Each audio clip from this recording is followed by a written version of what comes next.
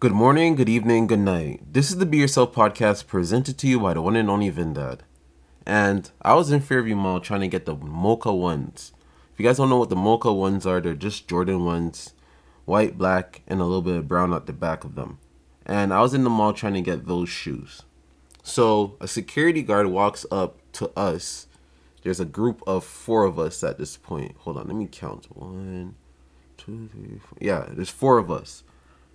A security guard comes up to us and says, "Hey, you guys have to be 6 feet apart." We're like, okay, understandable. But instantly in my head, I started thinking, because this is just the way I am. I don't like arguing with people, but I like asking questions.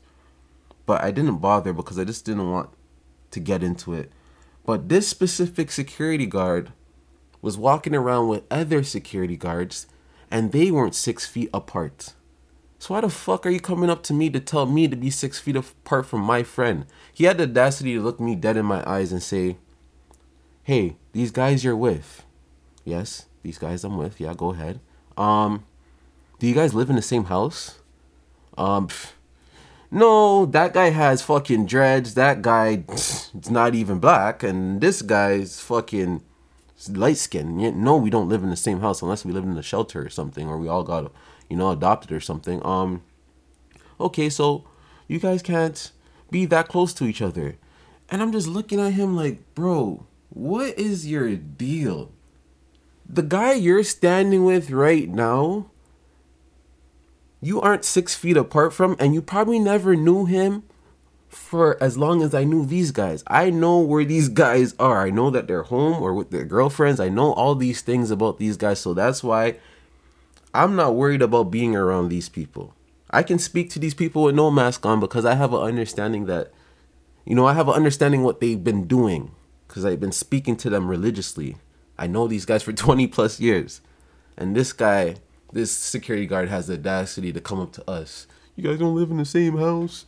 Oh, you guys need to be 6 feet apart." Like I'm all for following the rules and wearing a mask. You know what I mean? But bro, tone it down, man. If you aren't willing to do it, what the fuck do you think I would be willing to do it? It's like being the boss of your company, and you tell someone to do something, and you wouldn't do it yourself.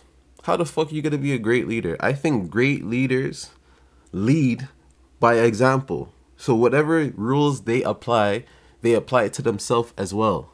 If their work, whoever's working for them is in the field, I expect them to go into the field if they need to as well too, because they're just as good as the people that work for them.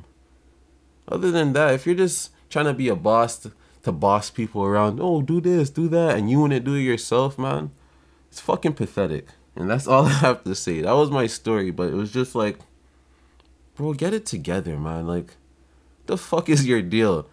And I know some people don't think that some people are really thinking about a rebuttal for what they say. But I'm one of those people that think about that. When someone says something to me that doesn't make any sense, I really do think to myself, like, why the fuck is this person telling me this for? If he's not doing it himself or she's not doing it himself.